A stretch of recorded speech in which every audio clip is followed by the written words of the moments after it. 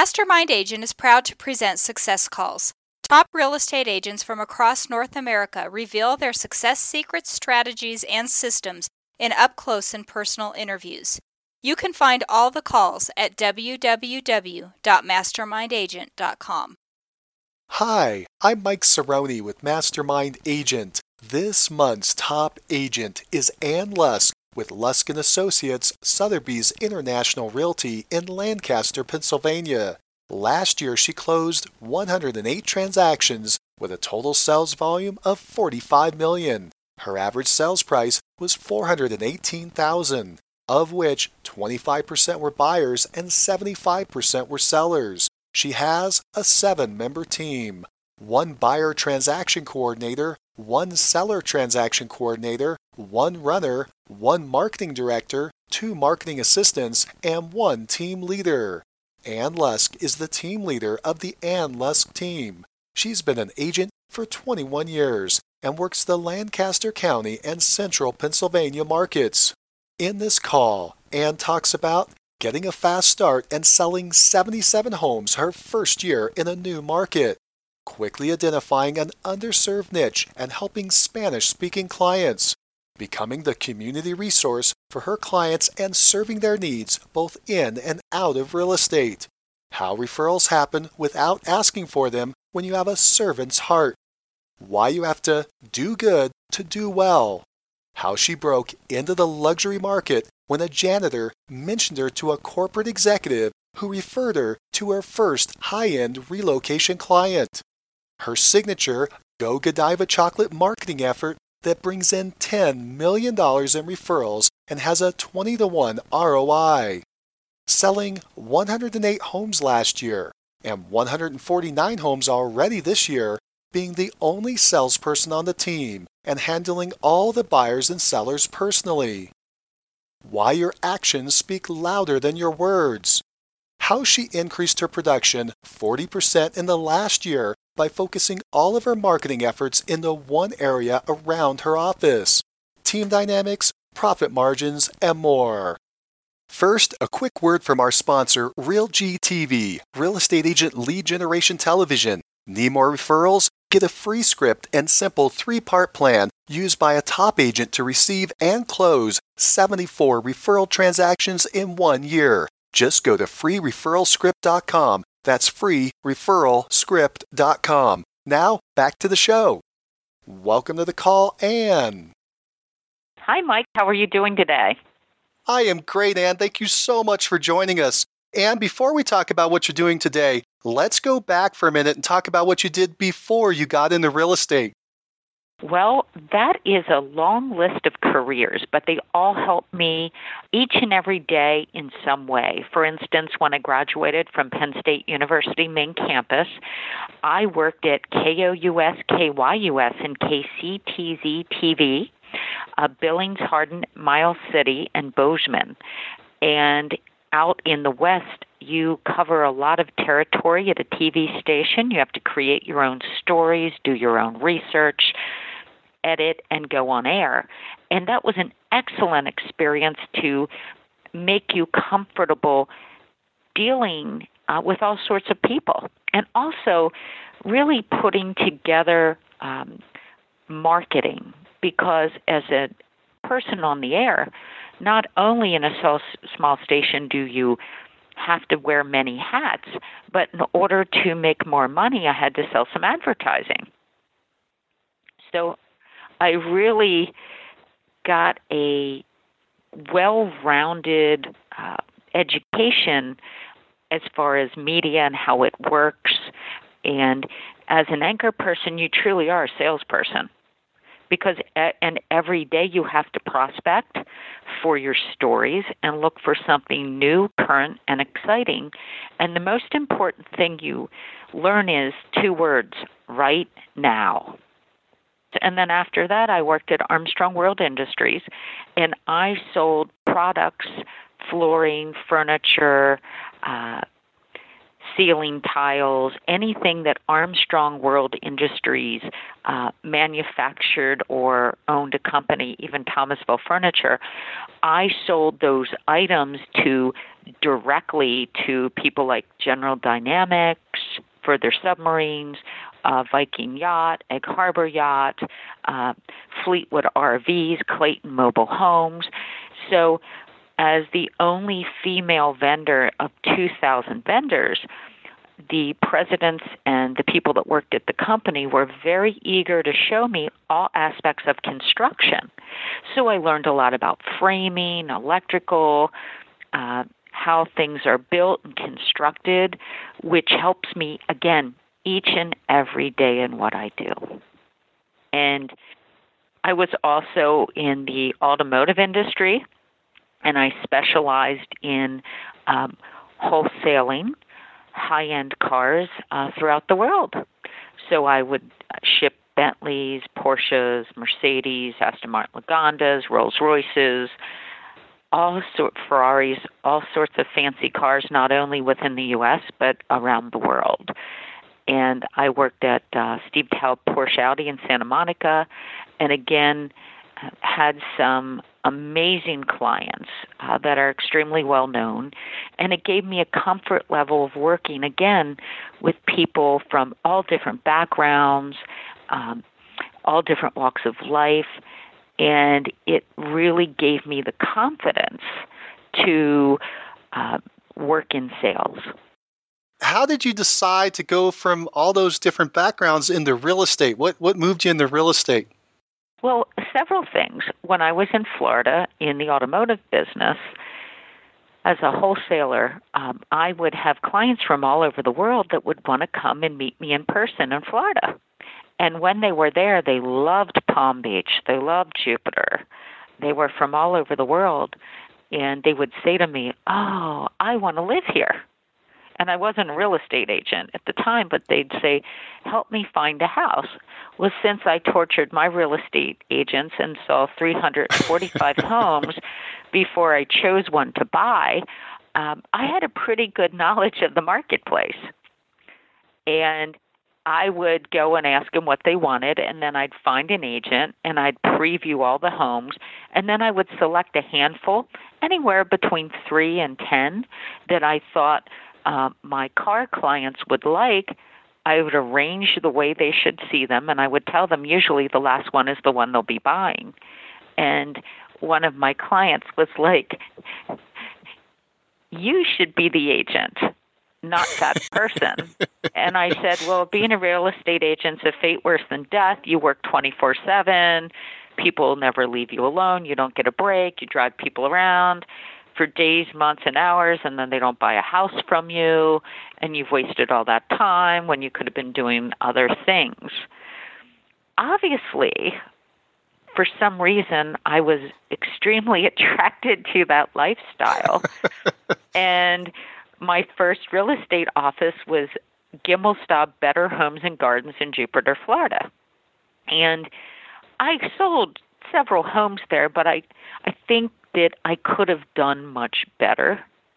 And I had some fantastic mentors in the business, and I just didn't get what I needed to do. I was successful in spite of myself, and I think it's because I had great people around me. And when I left Florida, I went to California. When I came back to Pennsylvania,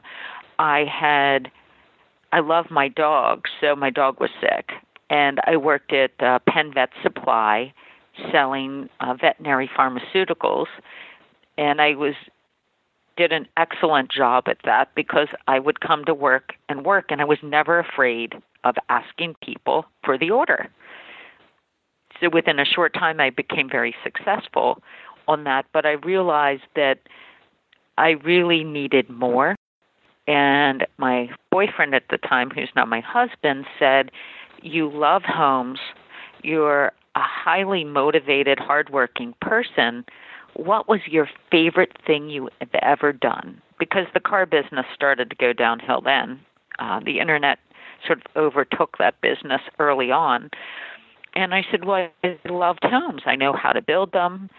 I'm very good with color and design. And I just not sure I want to be a real estate agent. But I'm sick of being limited, my success being limited based on corporate America or someone else deciding what I should make. That's just not really going to work for me. So he said, well, why don't you go back into real estate? And I said, I haven't lived around here for like 10 years. I don't really know anybody anymore. And I'm just not so sure. Well, he basically said, well, if you don't try it, you won't know. So I joined a really small non-franchise company in the city of Lancaster. And I liked it because there wasn't a lot of agents in the office. And I felt that I would have more freedom that it wasn't a franchise. And I had one attribute that when you're in real estate, you always have to seek your niche. My niche was I had lived in Florida and California, and I'd taken Spanish for over 8 years. And I figured, what can I do right now, again, the keywords in my life, to build a business? Because I was really having a difficult time breaking into an area that was ruled by local people that had lived here consistently. And I was an outsider.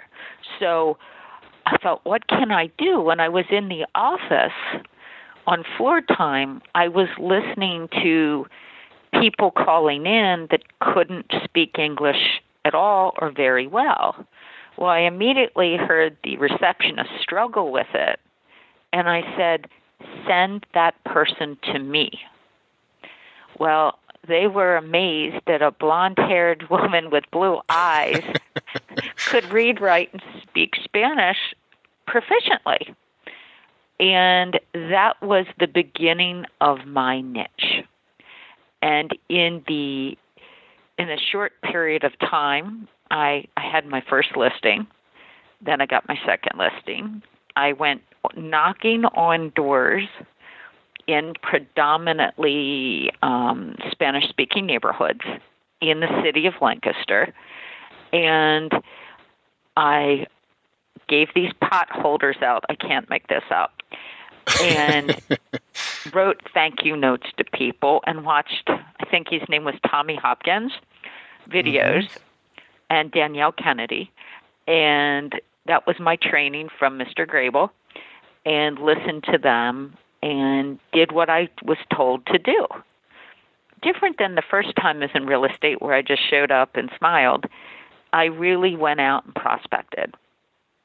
And very quickly built up a business because I saw a niche where I could excel that truly no one else was fighting for.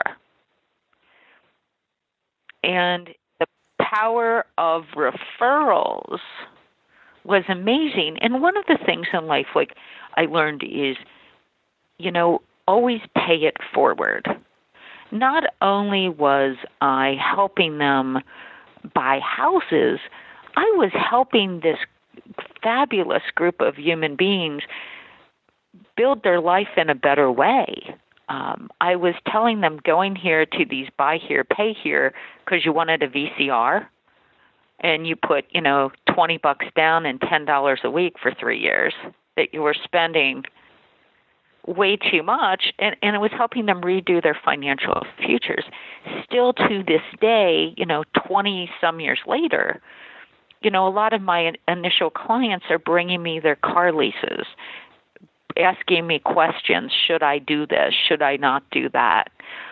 Some of these clients I worked with 2 and 3 years to build their credit up to be able to buy a $55,000 house. And I find that, sometimes everything you do builds on your success.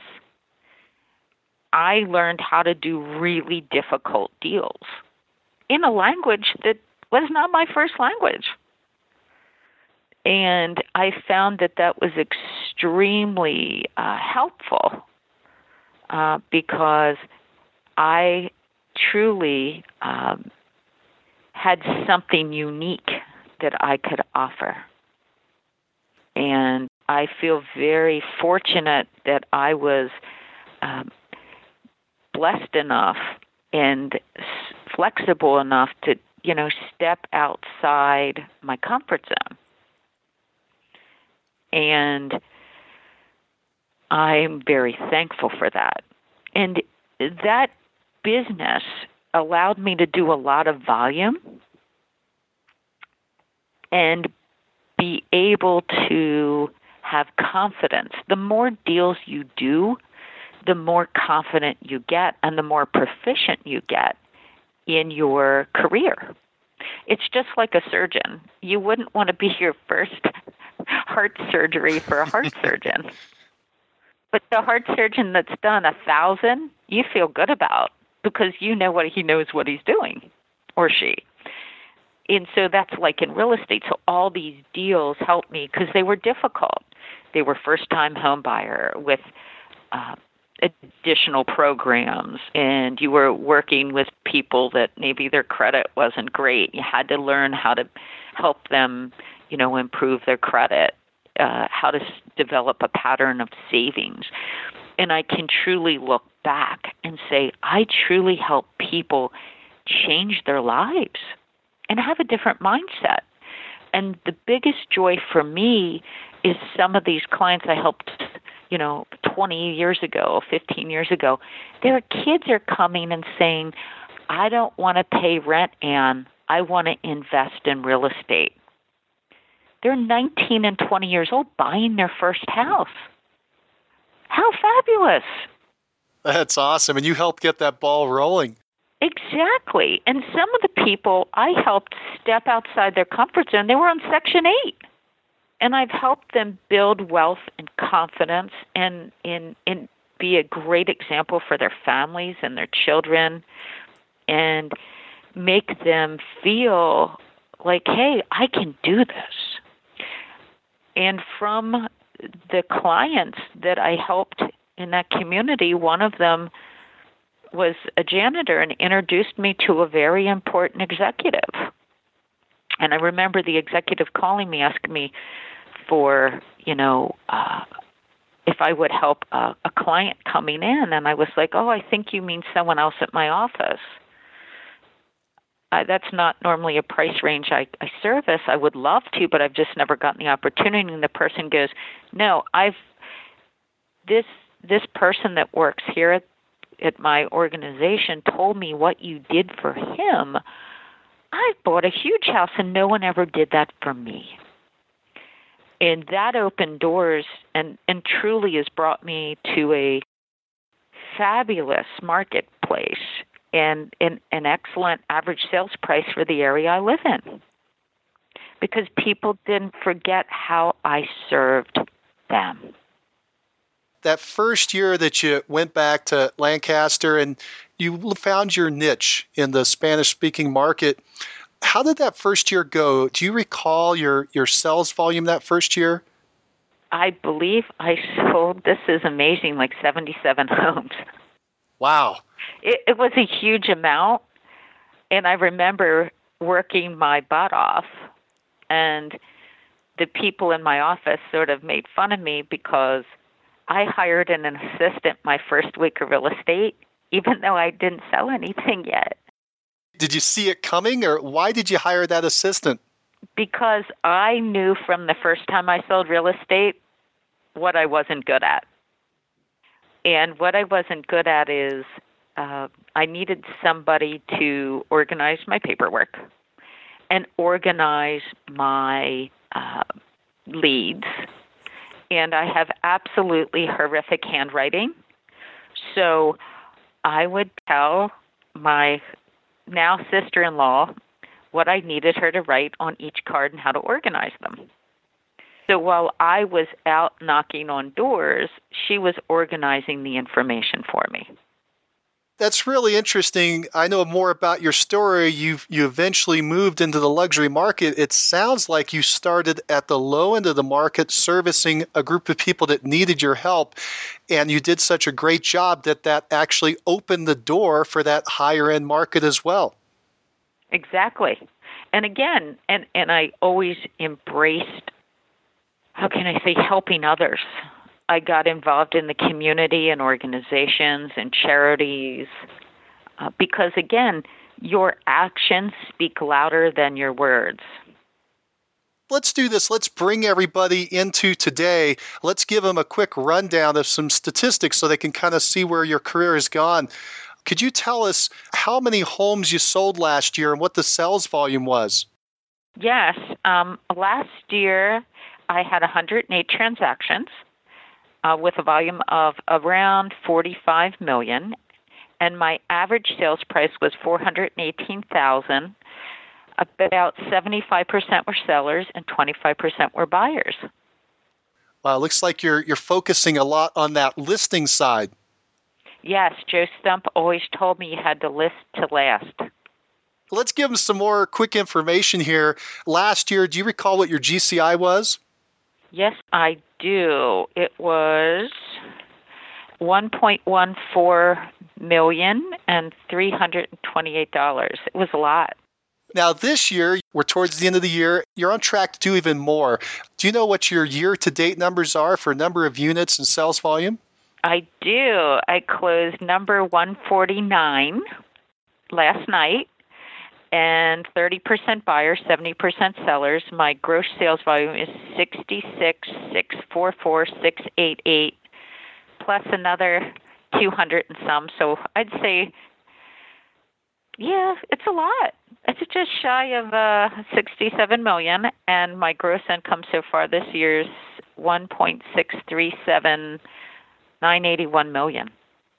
Wow, that is extraordinary. Congratulations. Thank you. You know, I should have asked, how long have you been in the business now? Well, I was in the business in 1989, 90 in Florida. And then here, November 4th, 1995, in Lancaster, Pennsylvania. So about, 21 years there in Lancaster? Correct. Do you have any idea how many homes you've sold in your career? Well, it's quite a bit. Now, the MLS here only goes back a number of years. It's not even half of my career. But the years I can go back, it's saying I've sold like 1,361 homes to the tune of about $500 million. But it's probably more towards 3,000 because, again, we don't go back so far. And it's probably my coach, Joe Stump, would yell at me. And he would say, Ann, you should know every home you've ever sold and have it documented. But I never did this. It was never about the money.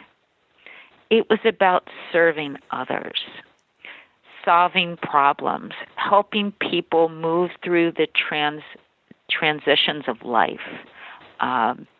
When you die, there's no U-Haul behind your horse.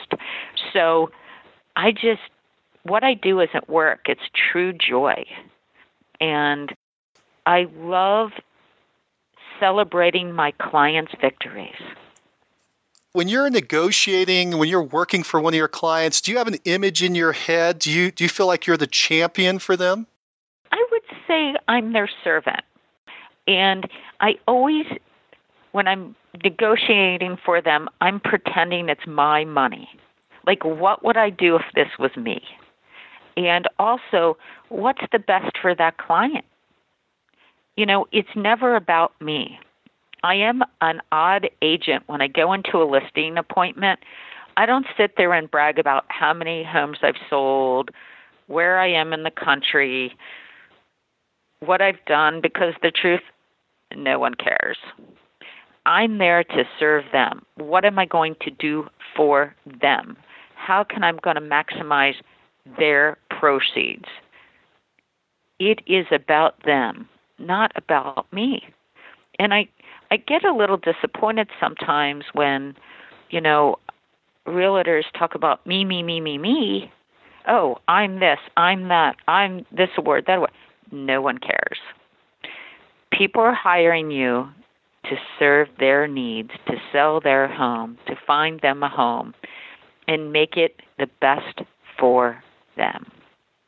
It sounds like you've had that your entire career. Where did you learn that again, I call it a champion attitude, but that you call it the servant attitude? Where did you learn that? My dad. My dad was one of the hardest working people I've ever met.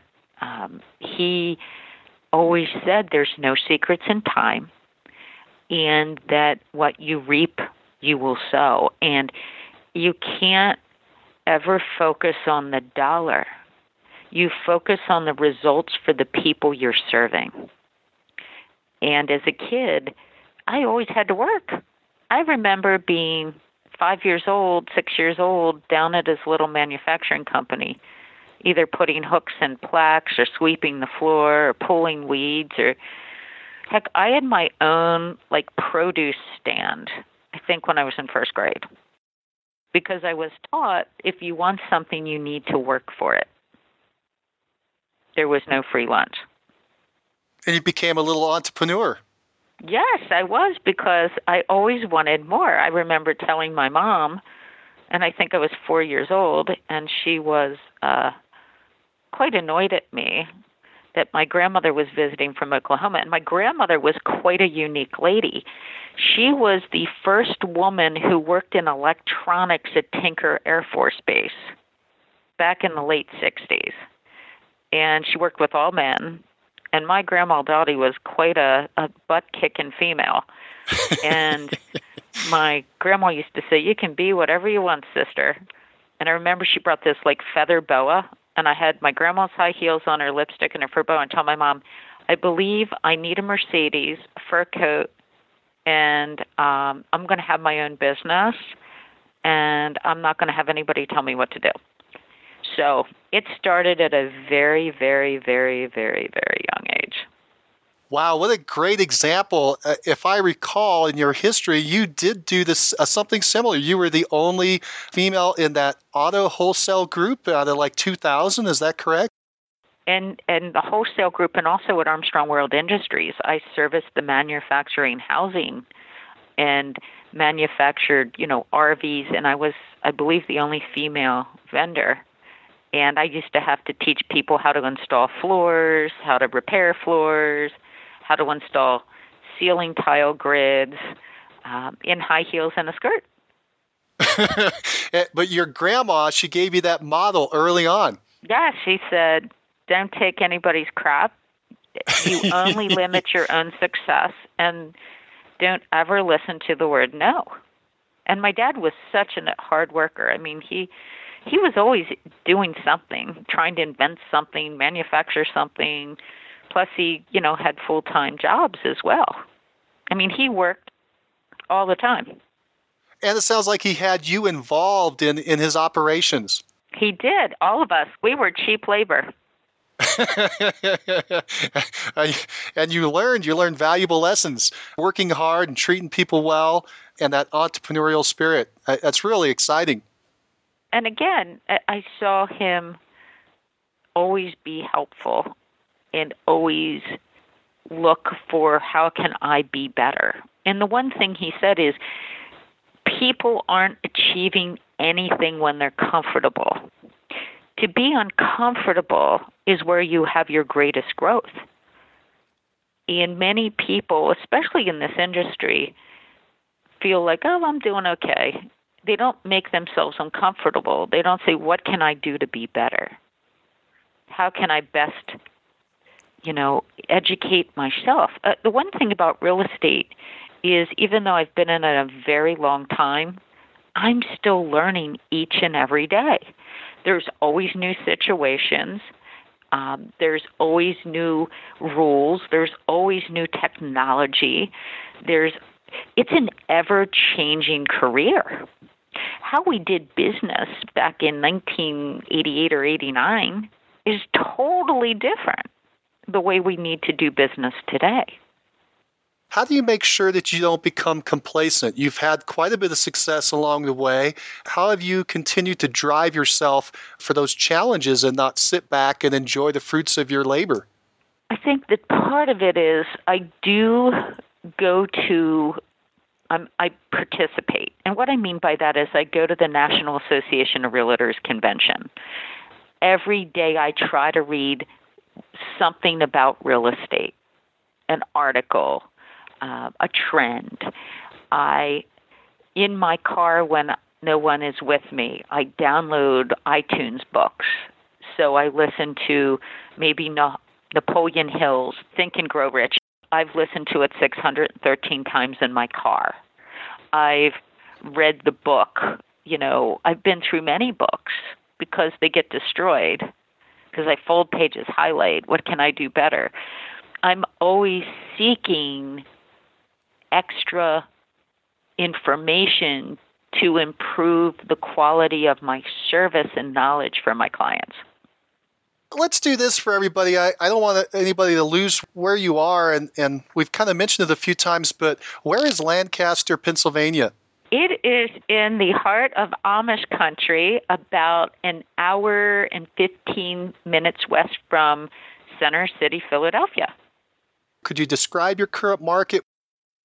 So the average sales price in my multiple list system is $201,871. The average days on market in my multiple list system is 70 days. Is your pricing going up, down, or flat? I would say, again, in the lower price ranges, I'm going to say $250 and under, I would say our values are increasing. But in our upper end market, I have not seen an increase in value. We're still not back to 2007 pricing on the upper end. So if I have this correct, your average price is right around $200,000, yet your average price is about double that. You're about $400,000. Correct. It sounds like you've moved into that upper end. It sounded like you started kind of at the lower end. You've now transitioned. You're doing a lot more upper end. Do you consider yourself a luxury home agent? Yes, I do. But I still never refuse a $30,000 mobile home either. Because, again, I feel that I built my business with a willingness to help everybody, no matter what the price range. The least expensive home I've ever sold was on Beaver Street for $1,500. A $1,500 home. What was that? It was, I don't want to use the word crack house, but how about a crack shack? It was a home that was really, had seen better days. How about that? Sure. Well, let's talk about this move into luxury homes. How would you define a luxury home in your market, and how would you define a luxury agent? I would say a luxury home in my market is over $400,000, and a luxury agent in my marketplace must be extremely knowledgeable about the inventory, construction, options, neighborhoods, and also people's options. And what I mean by that is there are so many fabulously built homes in this area. In fact, when I creep outside my marketplace once in a while, I am totally floored by the lack of quality compared to what is available in my marketplace. We have the old school Amish craftspeople framing our homes. We are the cabinetry creator in the world. We have so much manufacturing of cabinetry and woodworking and buildings. We have artisans in this area that are second to none. We have people that grew up in their families learning how to be proficient in trades. So when somebody comes into this county from another place, I would say the number one thing they need to realize is we have excellence and quality in our homes, in people that put a personal pride in doing excellent work. And I feel like that differentiates our area from other places. Did you have a conscious desire to move into that higher priced home market, or did it happen by fluke? When you met that executive, for instance, did it just kind of happen and you just went with the flow, or did you intentionally move yourself into that higher priced market? I did intentionally move myself into that market. It was my, how can I say, it was my goal day one. And I knew that I had to be extremely proficient to be able to attain my goal. And having the opportunity to do lots of very complicated deals when my average sales price used to be $54,900, that set the stage because, again, as an anchor person, I understood packaging things together. I understood marketing. I understood construction when I worked with Armstrong. I understood design. Armstrong World Industries had the most fabulous design center where I learned about colors and forecasting and, putting together storyboards. I find that all of those road marks in my career, every little thing helped me in what I do today. And I wanted to be the best. One of the things that when I was a kid, my dad would tell me, no one remembers number 2. And I used to tell him I thought he was wrong about that, but he was actually right, because he asked me a question one year, who lost the Super Bowl? And I could not think about it. Like, it was very frustrating that I literally took me about an hour to remember who lost the Super Bowl. And that stuck in my mind, and it still does. No one remembers number 2. And so to me, in order to be the best agent, you needed to be the most proficient person and offer the most for your clients. And in the luxury market, you have to be proficient. You have to be hardworking. You have to not only understand the housing market, but understanding all of the other needs for your clients. You're selling $1 million home and someone's moving from, South Beach, Florida, in Miami. They're going to want to know who's the best nail salon, who's the best doctor, who's the best hairstylist, where can I eat dinner, what are the best restaurants. So you familiarize yourself with all the luxury aspects that your community has to offer, because your client expects not just for you to find them the home, but to help them transition into the community. And I feel that it is really important to be able to, when you're a luxury agent, be willing to participate in charity, fundraising, community, and to hold your clients' hands and introduce them to your area. And a lot of people aren't willing to do that. And I feel the luxury market is for people that are highly service-oriented human beings. You're basically creating a Rolodex of other service providers for this upper-end group.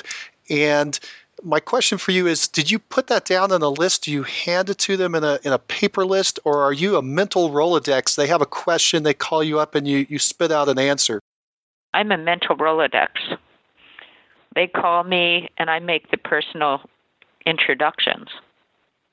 You mentioned holding their hands as well, so it sounds like you're building a friendship, and you take them beyond this quote transaction, beyond the closing, and you're helping them connect with the community. Absolutely. I assume by doing that, it has the byproduct of creating referrals. That is how I live my life, dear.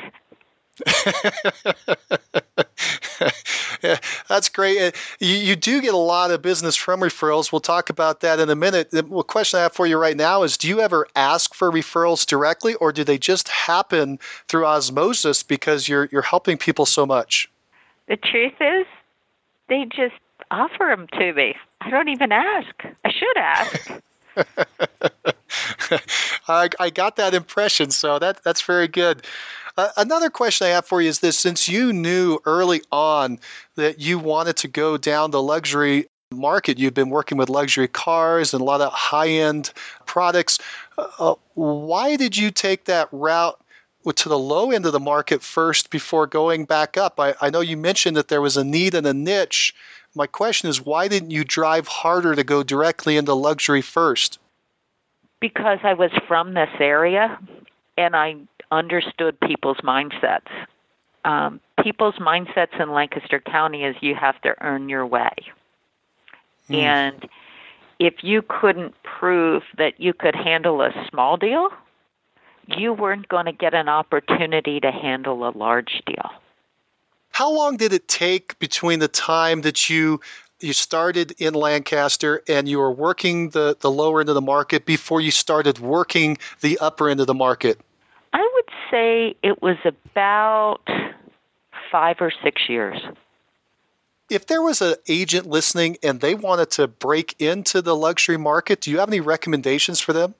Absolutely. Number one, involve yourself in the community. You have to do good to do well. Get involved with a capital campaign, fundraising projects, because again, your actions speak louder than your words. People like to see people giving back. It makes them feel comfortable handing their largest investment over to you to represent. Number two, branding. And making sure that even if you have a $50,000 listing, it's presented as the best $50,000 listing in the marketplace. Success leads clues.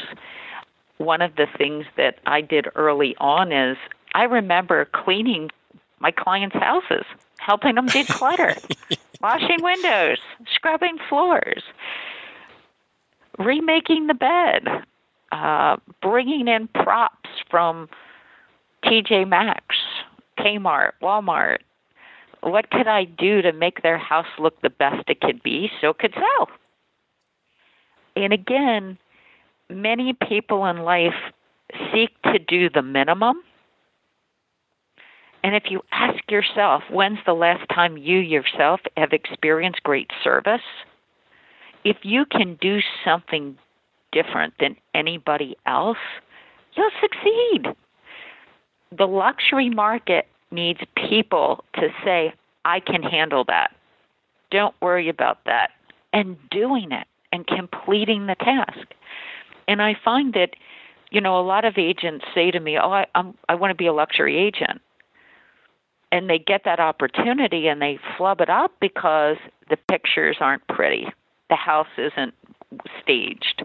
The commentary with it does not attract a buyer.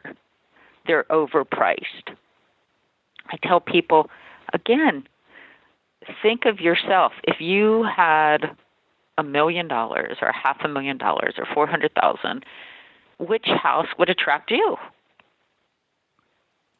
Well, that's how you need to make your listings look.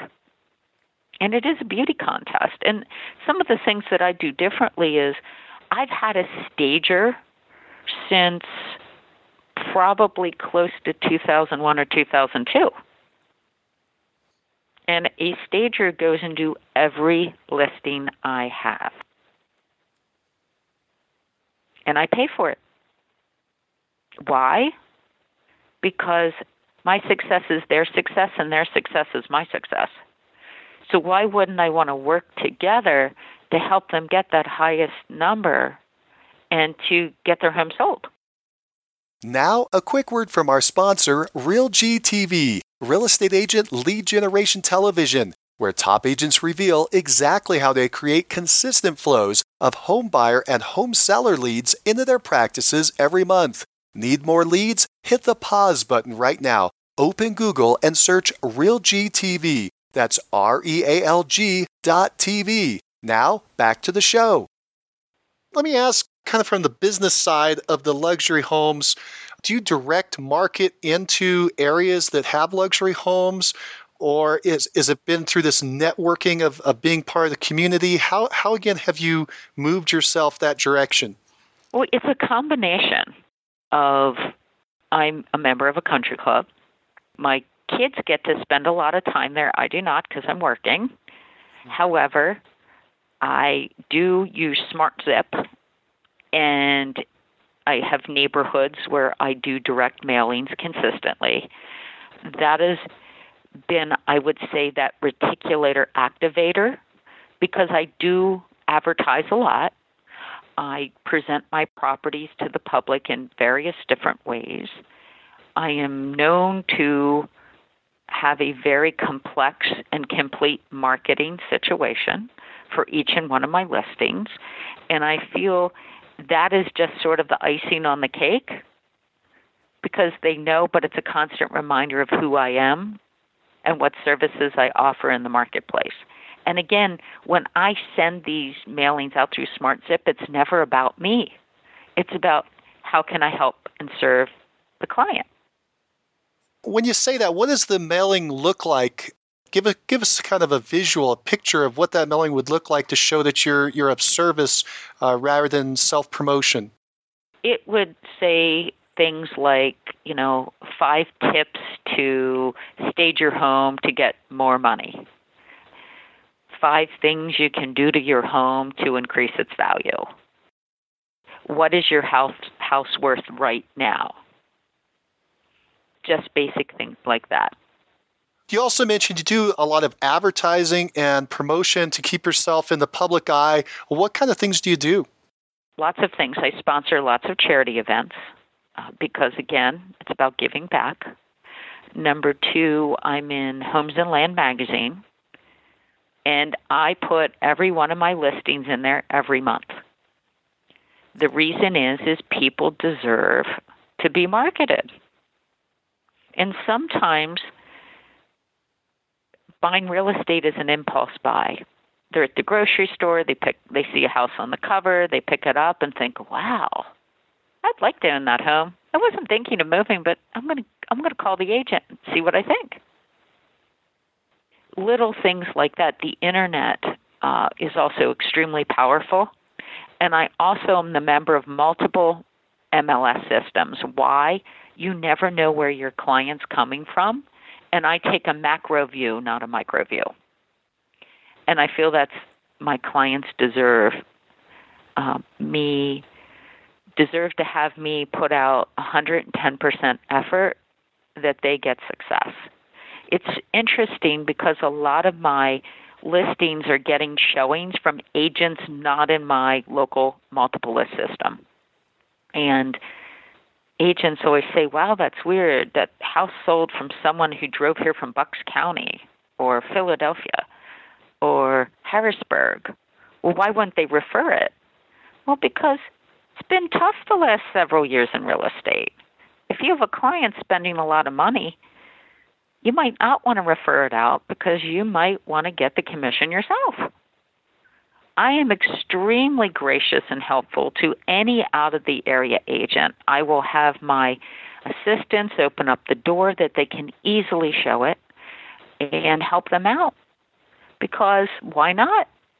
It's serving my clients' highest and best need, which is to get their home sold for the most amount of money humanly possible.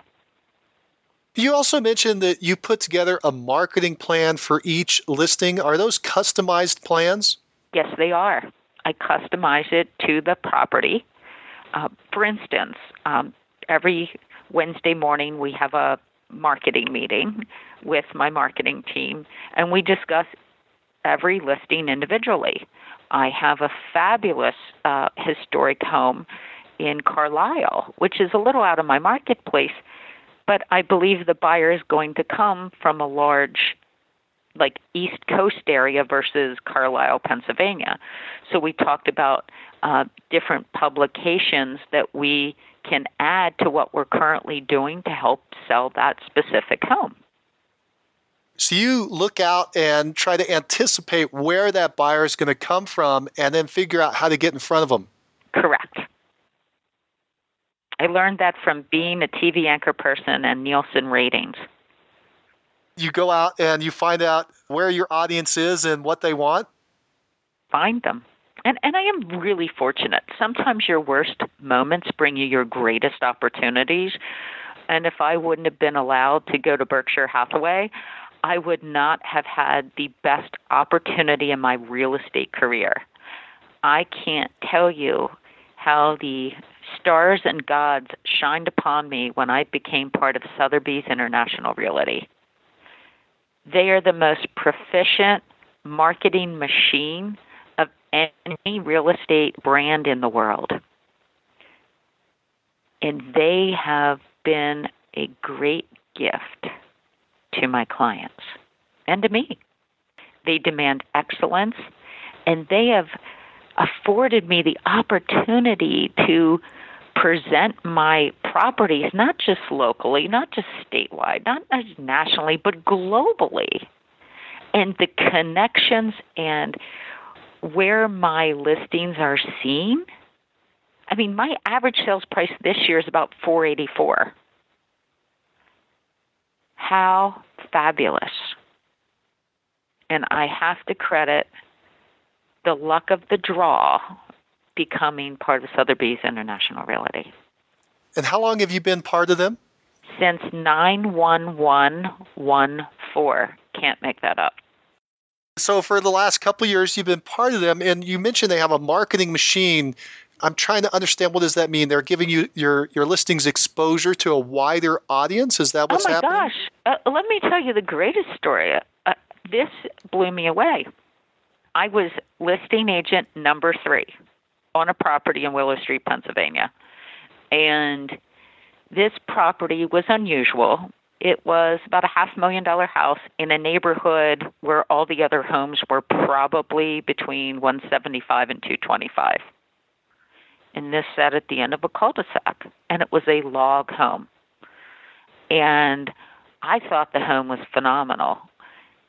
And the people called me in because they said they liked my advertising, and they had heard from people that I can sell anything, the more unusual, the better, that I think outside the square. And I had Dante come in and stage it.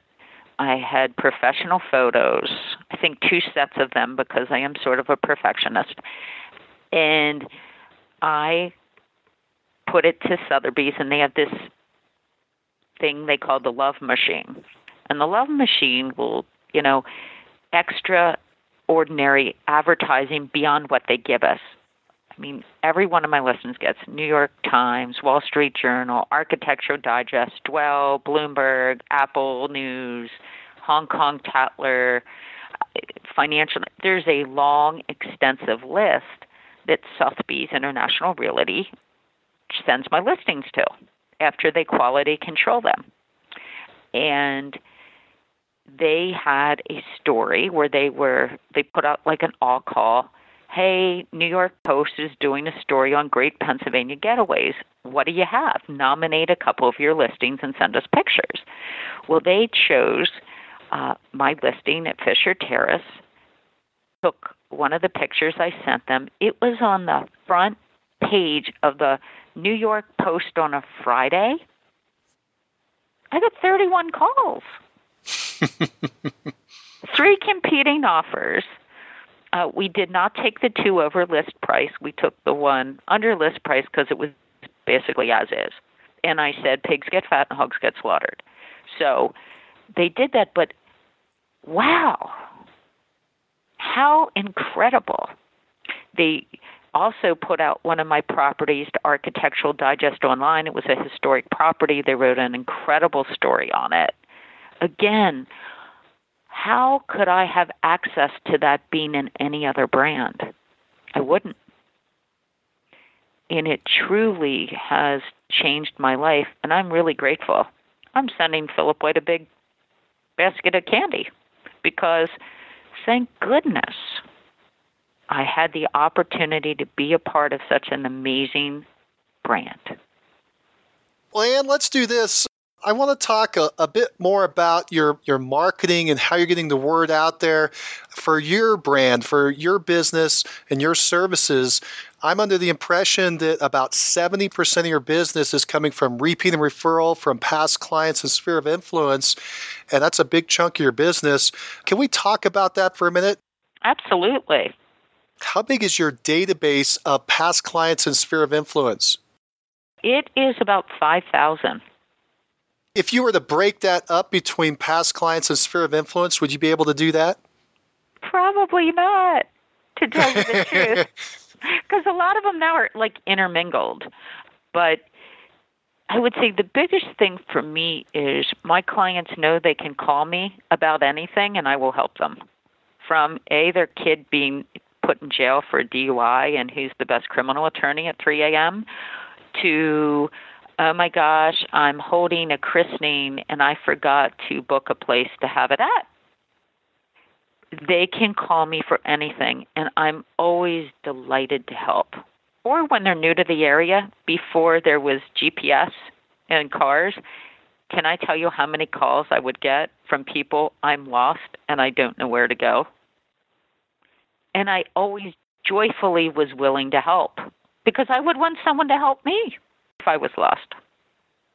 Do you just know that much about the area and the services, or do you become like a concierge where they ask you things and you just go out and do the research real quick to get them an answer? I would say it's a combination because I'm a consumer myself and I'm very picky.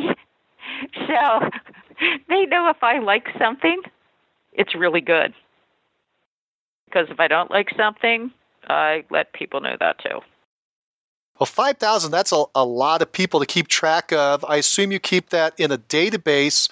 What kind of software are you using to track all those folks? I have went through many, but I've used a software called ACT for the last probably 16 years. And the reason I chose ACT is I had many of the other traditional real estate software, but my frustration was customer service. That I would call and I would hang on the phone for hours and hours. And I had no one locally to hold my hand and walk me through the experience on what to do or what not to do. And when I was at Armstrong World Industries, I had used ACT. And I knew that there was local support and that you could also customize it as well, which I thought was an important aspect. If I recall, ACT is a general business database, but they also have a plugin for real estate. I'm trying to recall, is it called Transact or something like that? Do you use a plugin or a screen on top of it, or do you just use the basic version right out of the box? I will tell you there's a local lady that came in and I told her what my goal is, and she made it happen. Like, I said, here's what I need. And she was like, okay. As far as the 5,000 in your database, who goes in the database, and do you ever take anyone out? If you ever take anyone out, how come? I've only taken out very few people, and it was because they did something unconscionable, like were abusive to one of the people that work for me. And again, this has only happened maybe 3 times in 20-some years. Or they died. If they died, they get out of the database too. So, how about if they move away? Do you still keep them in there? Absolutely, because there's several clients that have moved away, moved back again, moved away. I had one client move back and forth like 4 times. Do you have an annual marketing plan for your past clients in sphere of influence, or are you making calls or emails, or what's your plan look like to stay in front of those folks? Well, it's a combination of emails, handwritten cards, phone calls, But I would say my most successful action is I call it my Go Godiva mailing. And what I mean by that is I just sent out 3,000 boxes of chocolate through Godiva yesterday. Wow. And they're small. They're not big, but it just says, hey, I care about you. In a season of giving, I want you to receive. Wow, that's a lot of boxes of chocolate. And now I assume you have an actual message. Is that the message you have on the mailing?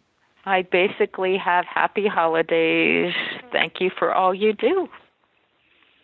Best wishes in the new year. You mentioned you send out 3,000, but you have a group of 5,000 in the database. How do you decide who's going to get it? Some of the people have allergies, so then I send them Starbucks gift cards.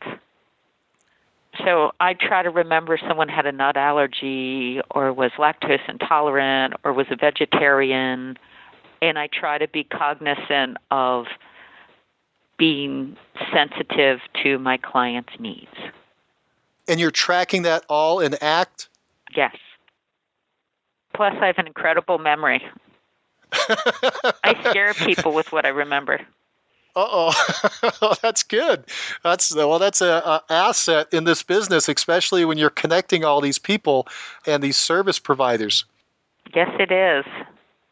You sent out these 3,000 boxes of chocolate. How long have you been doing that? Probably at least, oh my gosh, almost 10 years.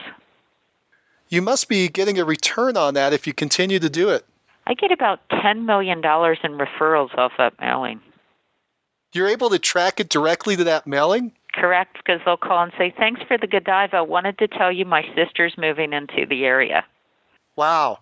So about 10 million in referrals per year off of this mailing. How much does it cost to send out 3,000 boxes of chocolate?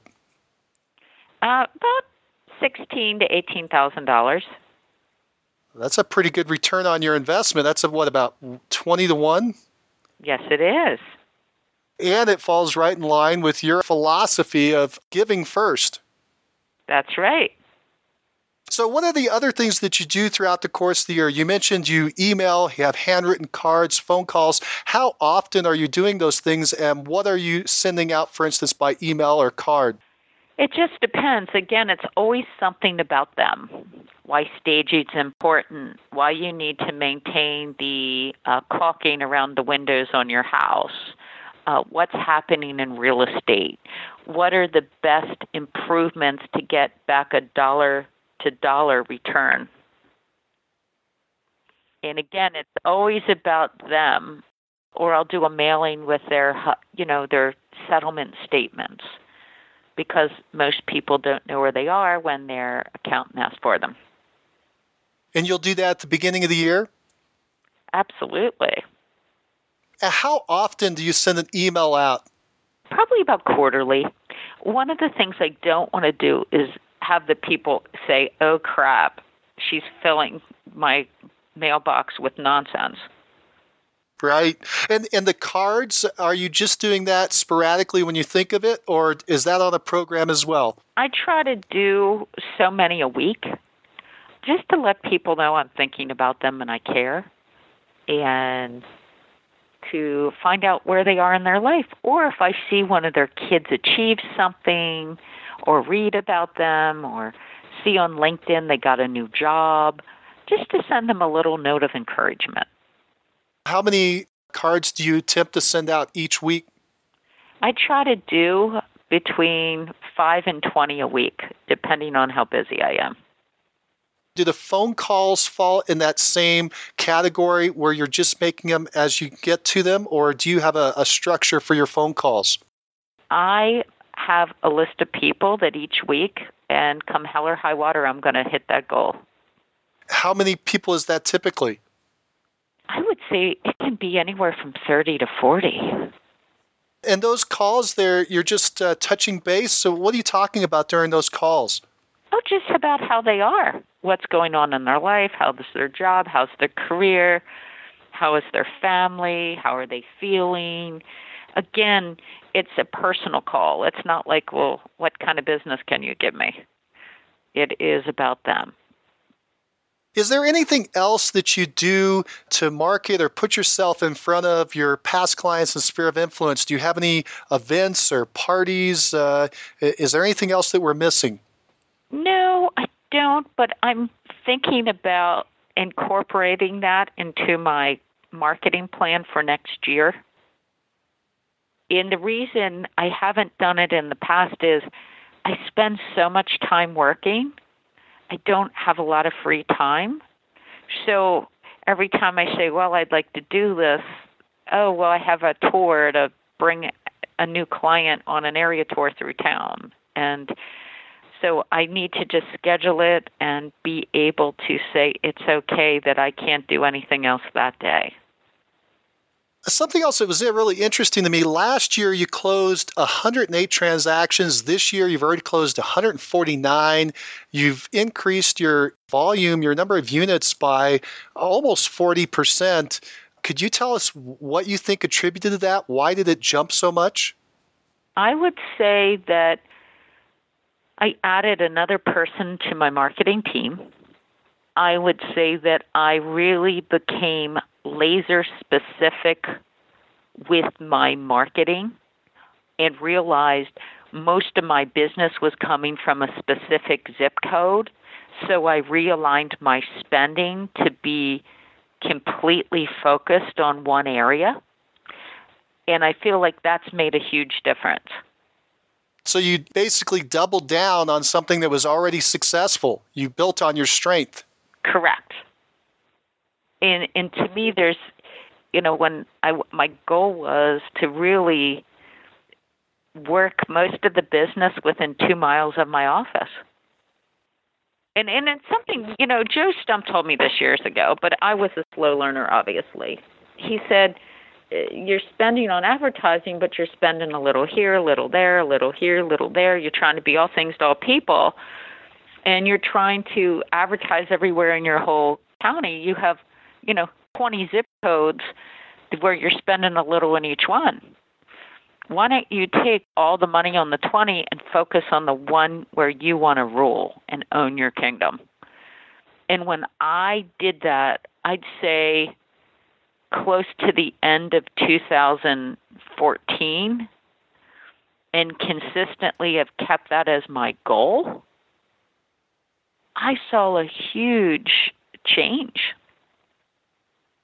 And I've always been consistently successful, but it really just sort of put me over the top. And also a lot of the clients that I've been working with for years finally bought this year.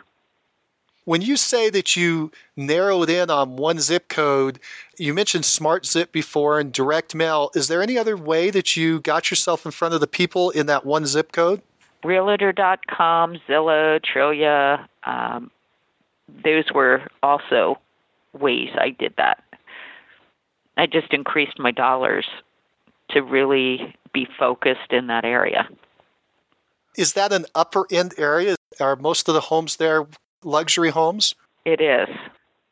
How big is that zip code? How many homes are there that you're targeting? I would say the whole zip code's pretty vast. I probably target a good 7,500 households in that area. How did you pick that group? Was it just based on price or based on the fact that you had been working that market already and had success? I would say that I have been working that market for many years. And again, it started, I would say, about 15 or 16 years ago where I had, a young child. Then I had another young child. And it was exhausting to be running an hour away. What percentage of your business do you think is happening in that one zip code? Well, I think it's the most transitional area where a lot of people are coming in for relocation for new jobs, and then they relocate again for new jobs. And that's one of the reasons I like it. Plus, I think it has a great library, parks, country club, and it's really close to my office. What I'd like to do now, Ann, is I'd like to switch gears and I'd like to talk about your team. You have an interesting team structure. First of all, my understanding is that you are the only producing salesperson on the team. Is that correct? That's correct. Wow, that's really exciting. Well, let's do this. Let's talk about the structure of who you've put around yourself. I would say that, number one, I have a buyer transaction person and a seller transaction person that handles paperwork. They are licensed. They help me in all aspects of the transaction for Simply buyers or Simply sellers. And that is very helpful to me because, again, if I'm not on the road with people, I'm not producing results. So I feel that's very helpful. Then I have a full-time runner, and the runner puts out signs, attends inspections, refills brochure boxes, makes sure vacant homes are locked up, lights are off, clean, there's no problems, and if there is, they take care of it.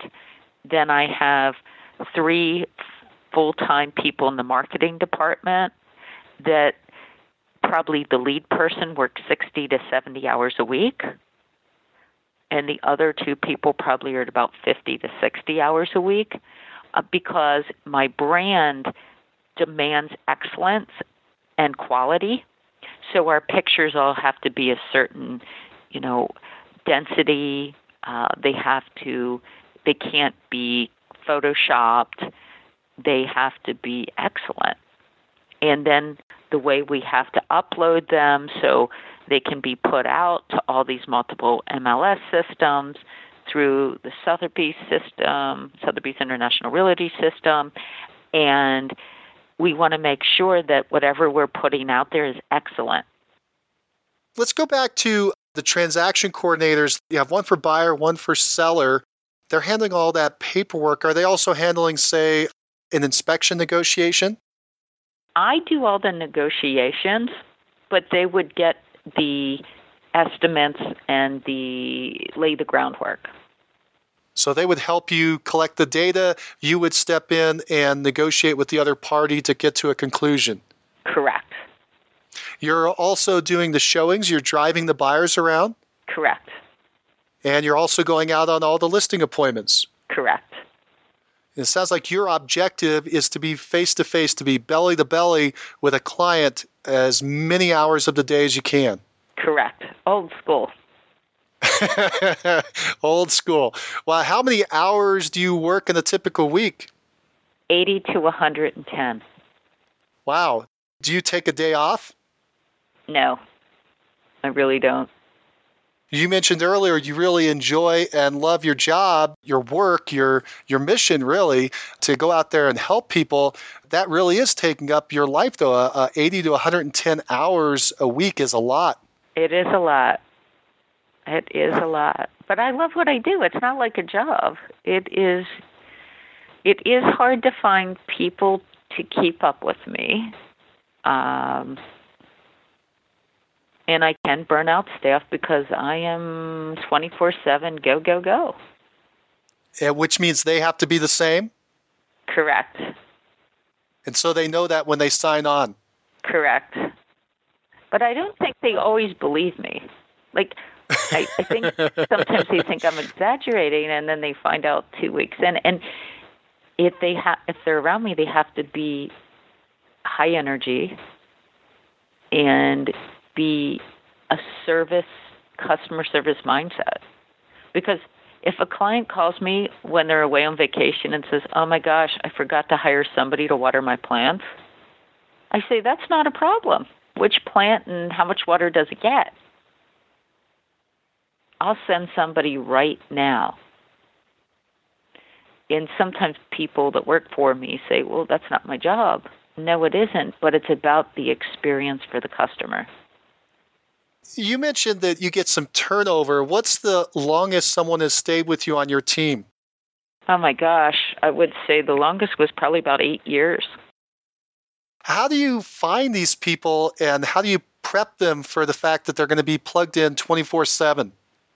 Well, Well, they're usually referred to me. Or I meet somebody somewhere and I observe where they work now, and it's usually, and a lot of people I find aren't in the real estate industry already. I try to find, I can teach somebody real estate. I can teach somebody many things, but you can't teach somebody to love people. Do you do any personality tests like the DISC personality profile? No, but I should. You're basically going on gut. You're meeting them. They appear to have a service attitude, service mentality, and then you approach them. You sounds like you're going to find people that could meet your needs rather than getting a bunch of resumes and trying to pick through them. Correct. And again, I want to see it again. Actions speak louder than words. And that's why I like to see how people act and perform. Could you give us an example of something that you saw in someone and it told you this is the right kind of person for my team? My sister used to own a gym, and one of my assistants that's a very successful agent now at another company, I liked the way he cleaned the counters and greeted people. So you observed him in action. Actions speak louder than words. Correct. Is everybody on your team licensed? Yes. So they can do anything that you ask of them in the real estate business? Correct, even the people in the marketing department. The runner's not licensed. And the data input person's not licensed, but the people that speak to people are all licensed. Even my front desk person, because I own the company as well, but I have managers to handle the other agents and the company because that's not what I'm good at. So everything that we've been talking about so far is your team specific. It's not the rest of the company. Correct. Are you profitable? Yes, I am. Would you mind disclosing what your profit margin is? That's sort of complicated because my business is mixed into the overall company. So I would say I spend a good 25% of my income on marketing, like I invested back in. Do you think that the staff that you have is taking up another 20-25%? Probably about 20%. So if we were just a rough guess, you're probably hitting a net profit margin of around 50% or so. I would say around 40 would be more fair because, again, I'm always reinvesting in major items, parking lots, lights, furniture, paint, windows. Again, being the owner of the company as well, I don't like things that don't look pretty. Do you own your own building then? Yes, I do. And it sounds like you probably take a lot of pride in that building. Do you make sure that the building has the appearance of high-end or luxury? I do, and that costs a lot of money because things happen. You know, windstorms will break lights. People will run into the light posts, or things happen. And I'm always spending money making improvements. Well, Ann, what drives you? I would say my personal desire to succeed and be the best I can be each and every day. And I love people, and I love solving problems. The more complicated the transaction, the happier I am. That seems to be a theme all the way through. You love people and you love to solve problems, so you love to solve these problems for these people. Correct. And I want to bring joy to their lives. I don't want them stressing out. You know, one of the things I say to people is there is a solution to every problem. And no matter how bad it is right now, this shall pass. And you can only live in the present moment. And if you're okay right now, you're okay. And sometimes I tell people you have to take 10 steps back to move 30 steps forward. And sometimes your worst moments bring you your greatest opportunities. And life is full of amazing possibilities. It's limitless. The only person that ever limits your success is yourself. Boy, isn't that the truth? And you've had to get out of your own way a few times in life, but it sounds like you've been really driven. It maybe goes back to your father and your grandmother giving you a lot of those initial concepts, those initial philosophies to move forward faster, to never be second. Nobody remembers second. True. And I would say again, I always set goals. And I always say, what do I need to do differently to get there? Because I find people do the same things and expect different results. So I believe that's the definition of insanity. And people, I look at myself every day and I'm my own worst critic. What could I do better? How can I better serve my clients? How did I fail in this instance? What could I do better? How, looking back, how can I improve? Because, again, I'm in charge of me. I'm not going to do everything perfect. Bad things are going to happen, but you can't dwell on them. You can only take a step back and say, what did I learn from this, and how will I not repeat this again? And the biggest thing about being a real estate agent to understand is not everybody's going to like you or your style. I'm highly detail-oriented. Someone that doesn't care about details might not enjoy me. I have to be okay with that. And I also realize sometimes you're going to work your butt off with somebody and they're going to walk into an open house, ignore your buyer agency, and buy from another agent, not even realize what they did to you. You can't dwell on that.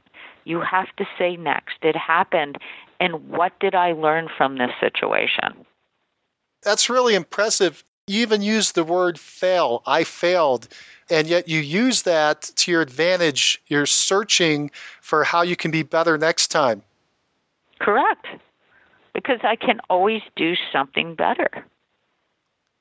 Well, Ann, why do you think you've been so successful? Because I've always put people first. And if you were going to advise a brand new agent just getting in the business, what would you tell them to do first? Number one, write down every single person you know, their name, number, address, email address, and phone number, and put them in a database immediately. I don't care if they live in Nicaragua. Put them down. Number one. Number two, be willing to stretch outside your comfort zone. 3, don't be a secret agent. Tell people that you are in real estate. And number 4, get busy educating yourself. Don't sit at your desk waiting for the phone to ring. Every day when the hot sheet comes out, pick what you want your niche to be and master it. Pick an area of the county, a town, and know every home for sale, every home that's under agreement, every home that's sold in a year. Know everything you can to know about the community. Where's the post office? Where the doctor's office? Where's the dentist's office? Where are the great restaurants? What do they serve at the restaurants? What are their hours? Become a master of your kingdom. Every day, read something about your industry that will help increase your knowledge base. Have strategic alliances. Find 2 lenders that have different programs, sit with them, understand the nuances of each and everything they offer. Be knowledgeable. And be accountable and responsible. And don't blame anyone else for your successes or your failures. Own them. And volunteer to work. Do an open house every week. Think of creative advertising. Even if it's not your listing, why not put something up on Snapchat, Twitter, Facebook, LinkedIn about the house that you're going to be at Sunday from 1 to 3? Invite everybody you know. Come prepared at that open house. Have a book about every listing in the area, active, pending, and sold. Know the deed restrictions in the neighborhood that the house you're there to represent. Have a small little treat for people so they stand there and speak to you. Engage people as they walk in the front door. Ask them about them. Outline all the fabulous features of the house. Every house, no matter what the price range, has features, functions, and benefits. Be prepared to win. Follow up. Most people give up way too soon. It takes 6 to 10 contacts to secure a client when you're new. They don't know who you are, but tell them you care. Be about the client and their needs, not about your own. And educate, educate, educate, and never stop learning. Go to local zoning meetings. Be aware of what's happening in your kingdom. So many people don't even know how to reach their local township. Well, Ann, do you think the top agent interviews like the one we're doing now with Mastermind Agent are valuable? Absolutely, because you can always learn something each and every day. The way I do things might be different from the way they do things, but they could maybe pick one thing out I spoke about and make their business better right now. Well, Ann, I've come to the end of my questions for today. Do you have any parting thoughts for the listeners? You have to do good to do well. Never give up. Be consistent and persistent. And don't let anybody rain on your parade. The more successful you are, the more criticism you'll have to listen to. But always stay true to yourself and always put your clients first, and you will always be successful. Well, Ann, you've always put your clients first, and you've been very successful. First, working the underserved Spanish-speaking niche, and now working a broader market, including luxury homes. Your dedication to exceptional service has multiplied your business through word-of-mouth referrals. You built a team around you so you can personally serve more clients with your signature high-touch representation. You have your father's work ethic and your grandmother's moxie. I'm sure they're very proud of you. Thank you for sharing and being our top agent of the month. And join us next call when we talk to an agent who sold 165 homes last year with no buyer agents. Find out who he is on the next Success Call. If you like the show and want to know when the next one's coming out, click the subscribe button on iTunes or Stitcher. And if you want to hear more episodes like this, give the show a 5-star review and write a quick comment. I read them all, and it motivates me to keep going and share the top agent success stories with you. Thanks. If you're looking for more ways to generate leads, check out our sponsor, RealGTV, Real Estate Agent Lead Generation Television, and their giant database library of video trainings where top agents reveal, demonstrate, and discuss their best lead generation methods. Visit RealGTV, REALG.TV. If you're low on funds or just want to get the maximum leverage, check out my masterclass webinar titled Top 5 Free Lead Sources for Real Estate Agents. Learn more at freeleadtime.com. That's freeleadtime.com. Oh, and if you have a real estate friend who needs some inspiration, tell them about the Success Calls podcast. And don't you forget to subscribe right now to hear all the great top agent ideas. Keep moving forward.